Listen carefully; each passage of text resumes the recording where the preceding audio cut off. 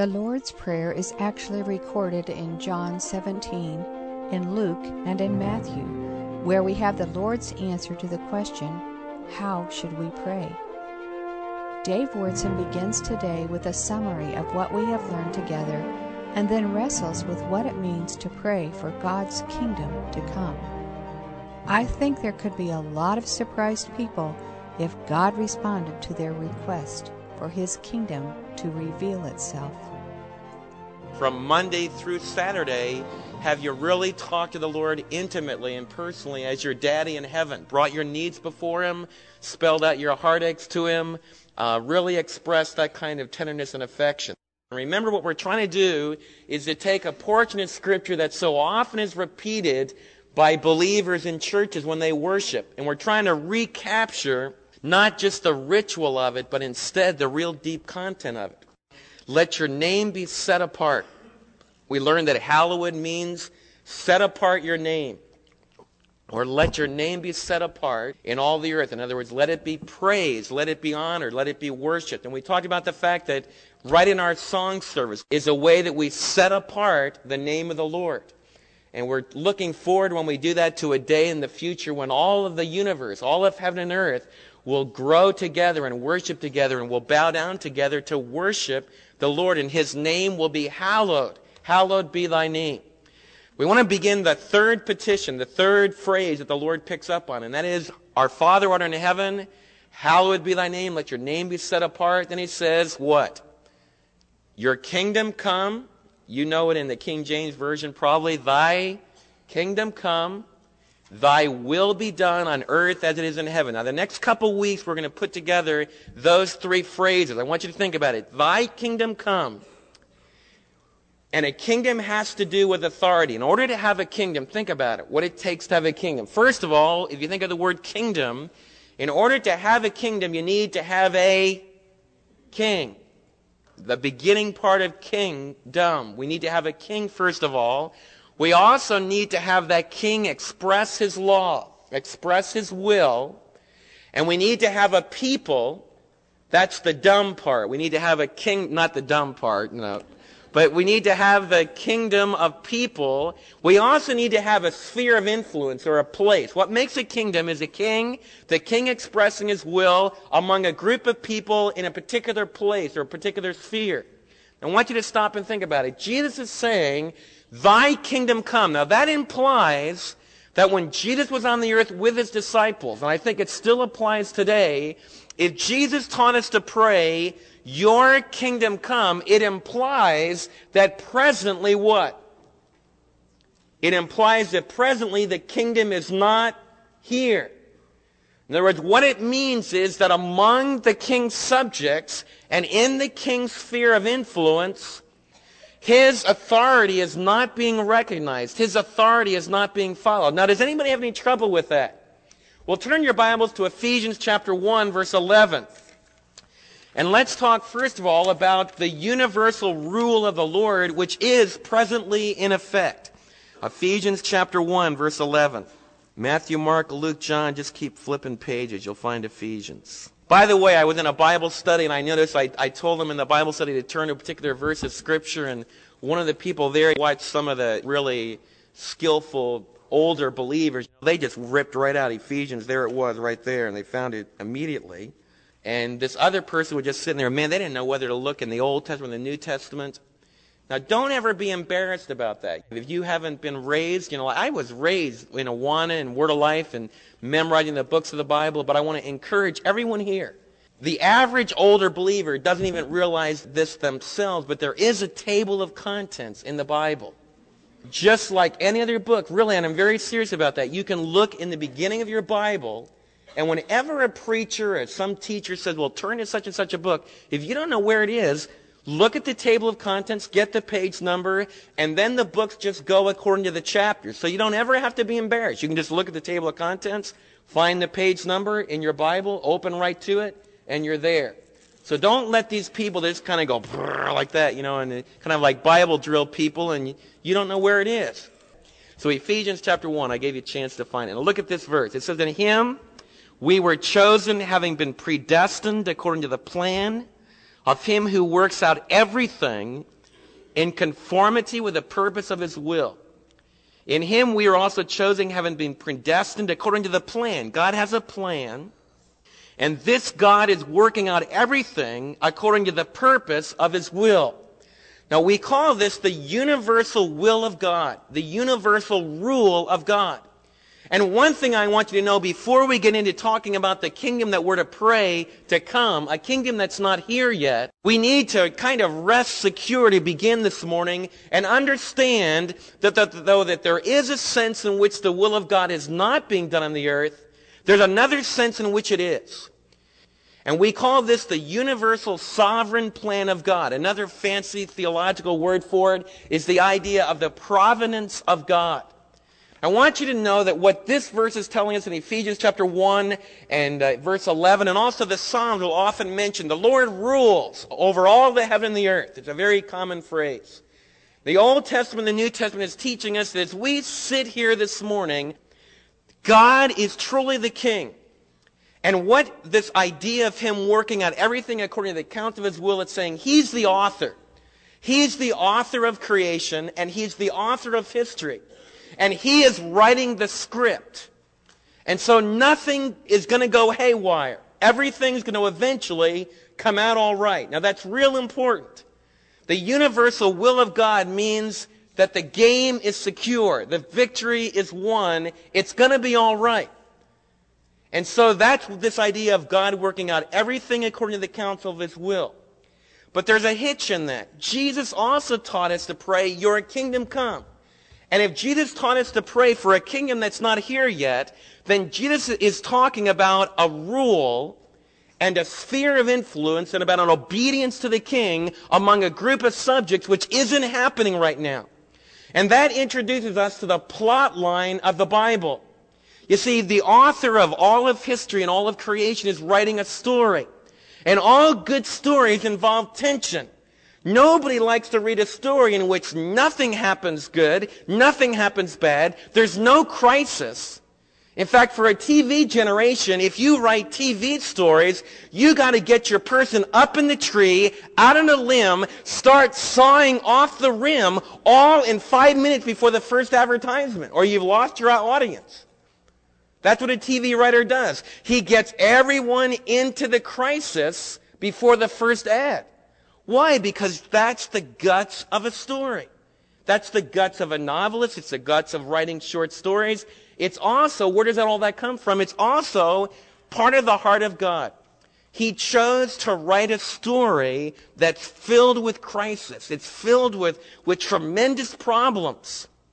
And that brings up, we have a kingdom that is not presently at work in the world. As we sit here today, and we're praying for God's kingdom to come, why do we need to pray for God's kingdom to come? Because there's sickness, for example. Right in our own church family, our church is being torn apart in grievous emotional hurt over sickness. We've spent a lot of time in intensive care wards the last few weeks, and it continues. There's still the agony, the curse of death. Now, right now, we're in kind of another euphoria politically. But don't be seduced. Remember the euphoria that we had when we watched the Berlin Wall being torn down? As we think about this new world order, as believers, we can rejoice at the opportunity for there to be peace so that the gospel can go out. What we need to be very careful of is not to get caught up in a euphoria where we start to say, we can do it. We can bring about peace on earth, goodwill towards men. We can solve all the international problems. We can bring about utopia. And we don't even need the Messiah to come. That's when we fall into the spirit of Antichrist. And that's when we begin to move towards a world order that's not going to be headed up by the true king that we're called upon to worship, but by a counterfeit king, a human king who is empowered by the evil one, who's going to worship military might. So be careful about worshiping a kingdom that's totally built on the power of the military, that worships material might, that kind of worships Wall Street and the power of money. Be careful about those materialistic values. So we pray for peace, but this morning we've got to be very realistic. And the question I want every one of you to ask, and it's a very pertinent question. When I was in high school, I had a close friend, and he was a very skillful debater. In fact, he went to the University of Florida, and he poured himself into debate. And he went all over the country, winning a lot of NCAA debate tournaments. He went into politics, and he joined some of the Florida politicians. And he got really heady about, let's do it. We can pull up real victory in the political arena. Well, I haven't seen him do that in the state of Florida. But here was a young guy that poured himself into that. And man, you get on a high when you're running a campaign and you're all involved in that political high. If we can bring an answer to people, it's really a heady trip. But for the young people, it will disappoint you. It's going to let you down because no politician in the long run is going to be able to do it. You're not going to make it. And all of us need to ask ourselves the question, what king am I living for? Who am I pouring myself into? It doesn't mean that I don't have some secondary purposes that help me towards that great purpose. But every one of us, the next couple weeks, need to be taught to pray towards our ultimate goal, and that is for the kingdom to come. And I want you to build your life. Mary and I chose, when we were young, to build our lives praying for that kingdom to come. And to do all that we could by the power of the Spirit to help bring that kingdom come. And it's made our lives work. It's made our lives have meaning. And it's produced a real substance over many years. And I covet that for every one of you. It's not just for ministers. It's not just for a few chosen people. God wants every single one of you to be praying for the kingdom to come. Now, why do we need to pray for that kingdom to come? Because that's the only kingdom that's really going to last. And it begins in order to understand what the kingdom is like. And in fact, in order for me as a pastor teacher to say, adults, young people, and children, I want you to pour your life into trying to bring this kingdom and praying for it to come and being a part of it and looking forward for the Messiah, I owe it to you to tell you, well, how good is the kingdom? Well, we can get a glimpse of how good the kingdom is, how good the heart of God is, by going back to the beginning chapter of the Bible. Because the kingdom that Jesus prayed to come is introduced in Genesis chapter 1 and 2.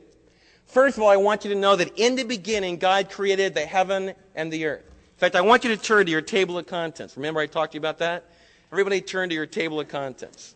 Now look at the book of Genesis, because what we're going to do is I'm going to show you through your table of contents how the kingdom works through the Bible. So you can hold your thumb kind of in the table of contents, and then we'll kind of flip back and forth.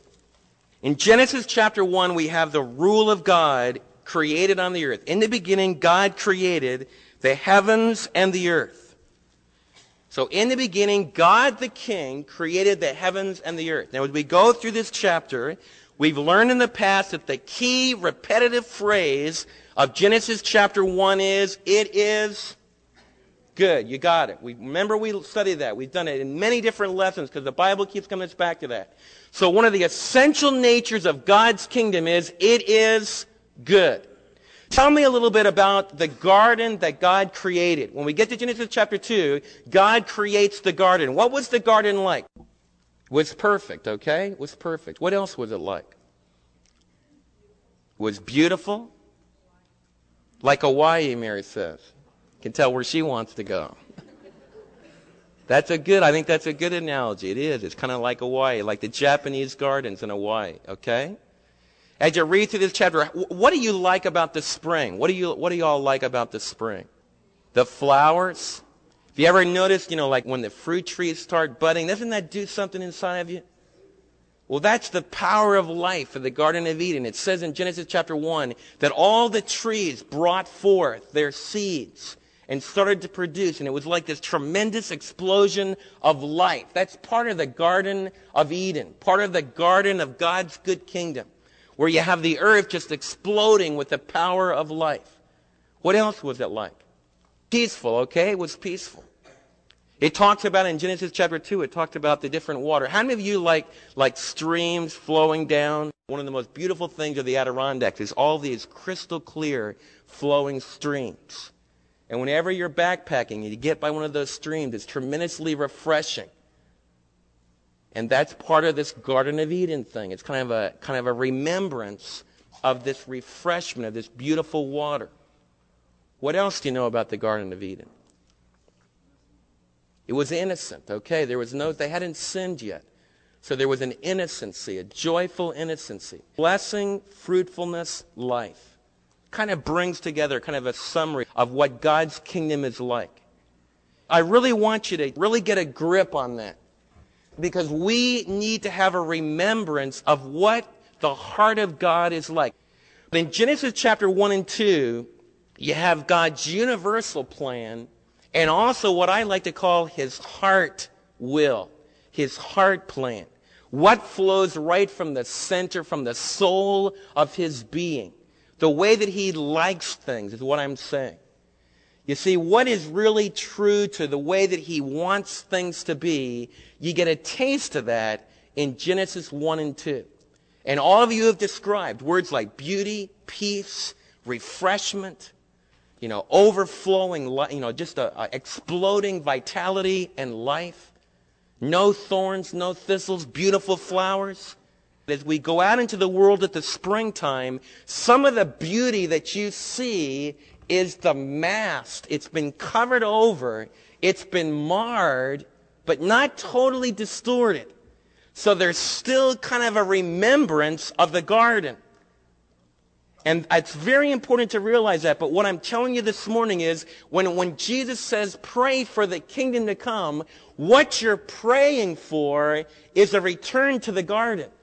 To go back into a time and into a place where the heart of God expresses itself perfectly and there's no rebellion against that heart. And as you're studying the Bible, we're going to find, as we kind of put it together, I want you to see how the Bible keeps telling the story and has this remembrance of the garden, and yet how we move forward to really a new garden, a much better garden, a much more eternal, complete garden. But Genesis chapter 1 and 2 are so important in getting a hold of this story because it lays the foundation for what the kingdom of God is like. You say, well, Dave, isn't that important? Yeah, it really is important. You see, there were some young people like in the Soviet Union, just like our young people over here, that started to read the writings of Karl Marx and Lenin about 75 or 80 years ago. More than that, more than 100 years ago now, really. And they started reading those things, and those ideas gave them a dream. It was a dream of a new culture, a new way of living, a way of people getting together, a way for there not to be poor people, for there to be everyone's needs met. And they dreamed about that day. In fact, they produced a revolution, the Bolshevik Revolution, to bring about that day. That nation poured themselves into that dream. You see, what they said is, in order to have this new dream, we need to lock this culture in a behavior pattern, which is why they created a dictatorship. And they said by locking them into this behavior pattern, we can produce this kingdom. That will be a kingdom of peace, of prosperity, of equality. It'll solve the problems of the Soviet Union. Shevardnadze, in a personal interview, the tears began to roll down his face.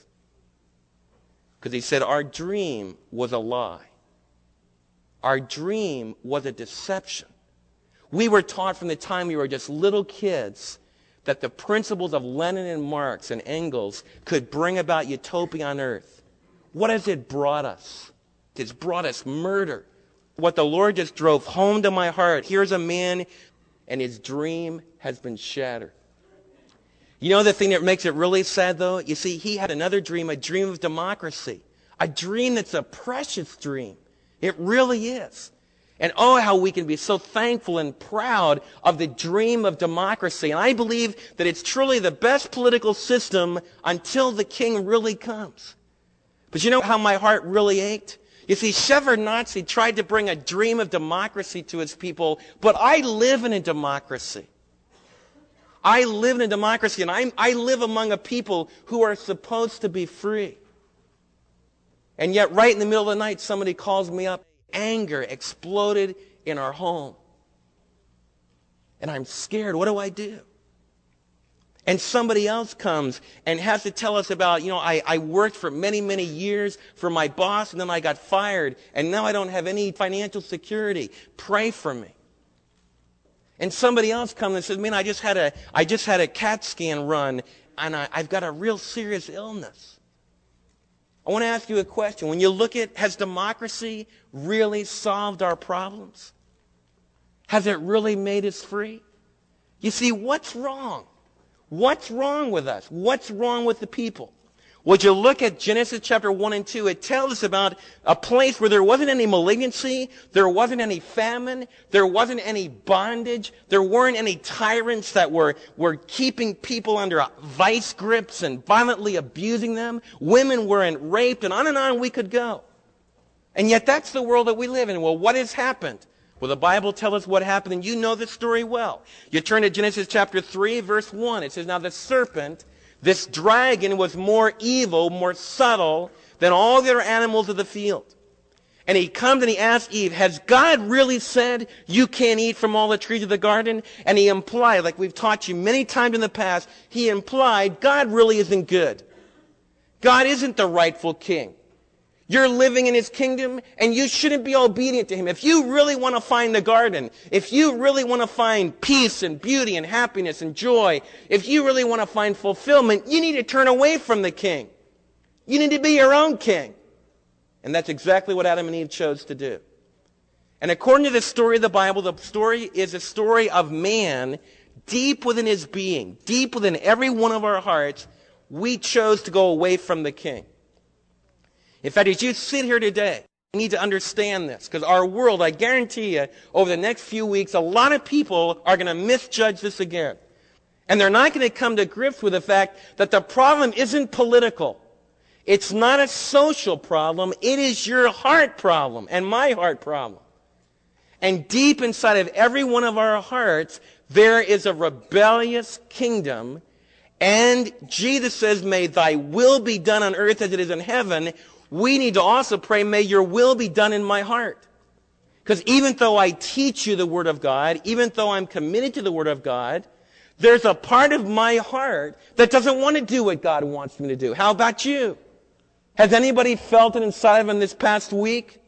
I think I'm going to be God. I'm going to do what I want to do. I don't want to do what God wants me to do. It's put to me all different ways. Like some people say, well, I want to take a little break from God. I just don't really feel that spiritual anymore. I want to get away from him for a little while. That's one of the ways we express it. Another way that we express it is, well, I really think that this is the will of God. I say, but the Bible says so and so. The Bible says it ought to be like this. And they go, I know the Bible says it ought to be like this, but I think God is telling me to do it this way. And it's just another camouflage, another seduction to turn away from God. Now that's what was happening in Genesis chapter 3. Where all that came from is our Father, who generated all of us, ultimately the human race, we're united in Adam, is a race that's gone away from the kingdom of God. And that's what creates the crisis of the story. You see, God's heart will, God's desired will, the core of his being, which is a core of life, of beauty, of health, of vitality, of productivity, is not being done. Because he chose to allow us to be free. He chose to allow us to make choices of relationship, and we made the wrong choice. And he let us walk away from him. Now, as soon as you walk away, like I've taught you many times, as soon as you walk away from the author of life, you walk into death. As soon as you walk away from the author of health, you walk into sickness. As soon as you walk away from the God of truth, you walk into deception. And on it goes. You see, if you walk away from God, you walk away from the kingdom of life, of vitality, of productivity, of faithfulness, of dependability, and you start walking to a world that the Bible characterizes in a big way the kingdom of darkness. Modern thinking constantly blames our problems on forces external to yourself. You can't keep a job because your bosses never understand you. You can't maintain a faithful marriage because your father or your mother never gave you the acceptance you craved. You cheat and lie because everyone around you does the same thing. The deceitful rationalizations and blaming others goes on, but you are never going to experience salvation for your own soul until you face the real problem. You sin because evil resides in the very fabric of your soul, and only Jesus can cure you. You must humbly admit this rebellion within and cry out to Jesus to deliver you. Our treachery is that bad. That explains why Jesus had to die, and only the power of his resurrection can turn the deadness of human spirit into a new creation that can respond to God's love. He can give sight to your blinded eyes, but you have to admit that you are blind. This is Mary Wurtson, and I have personally made this decision for Jesus. I challenge you to make this same commitment.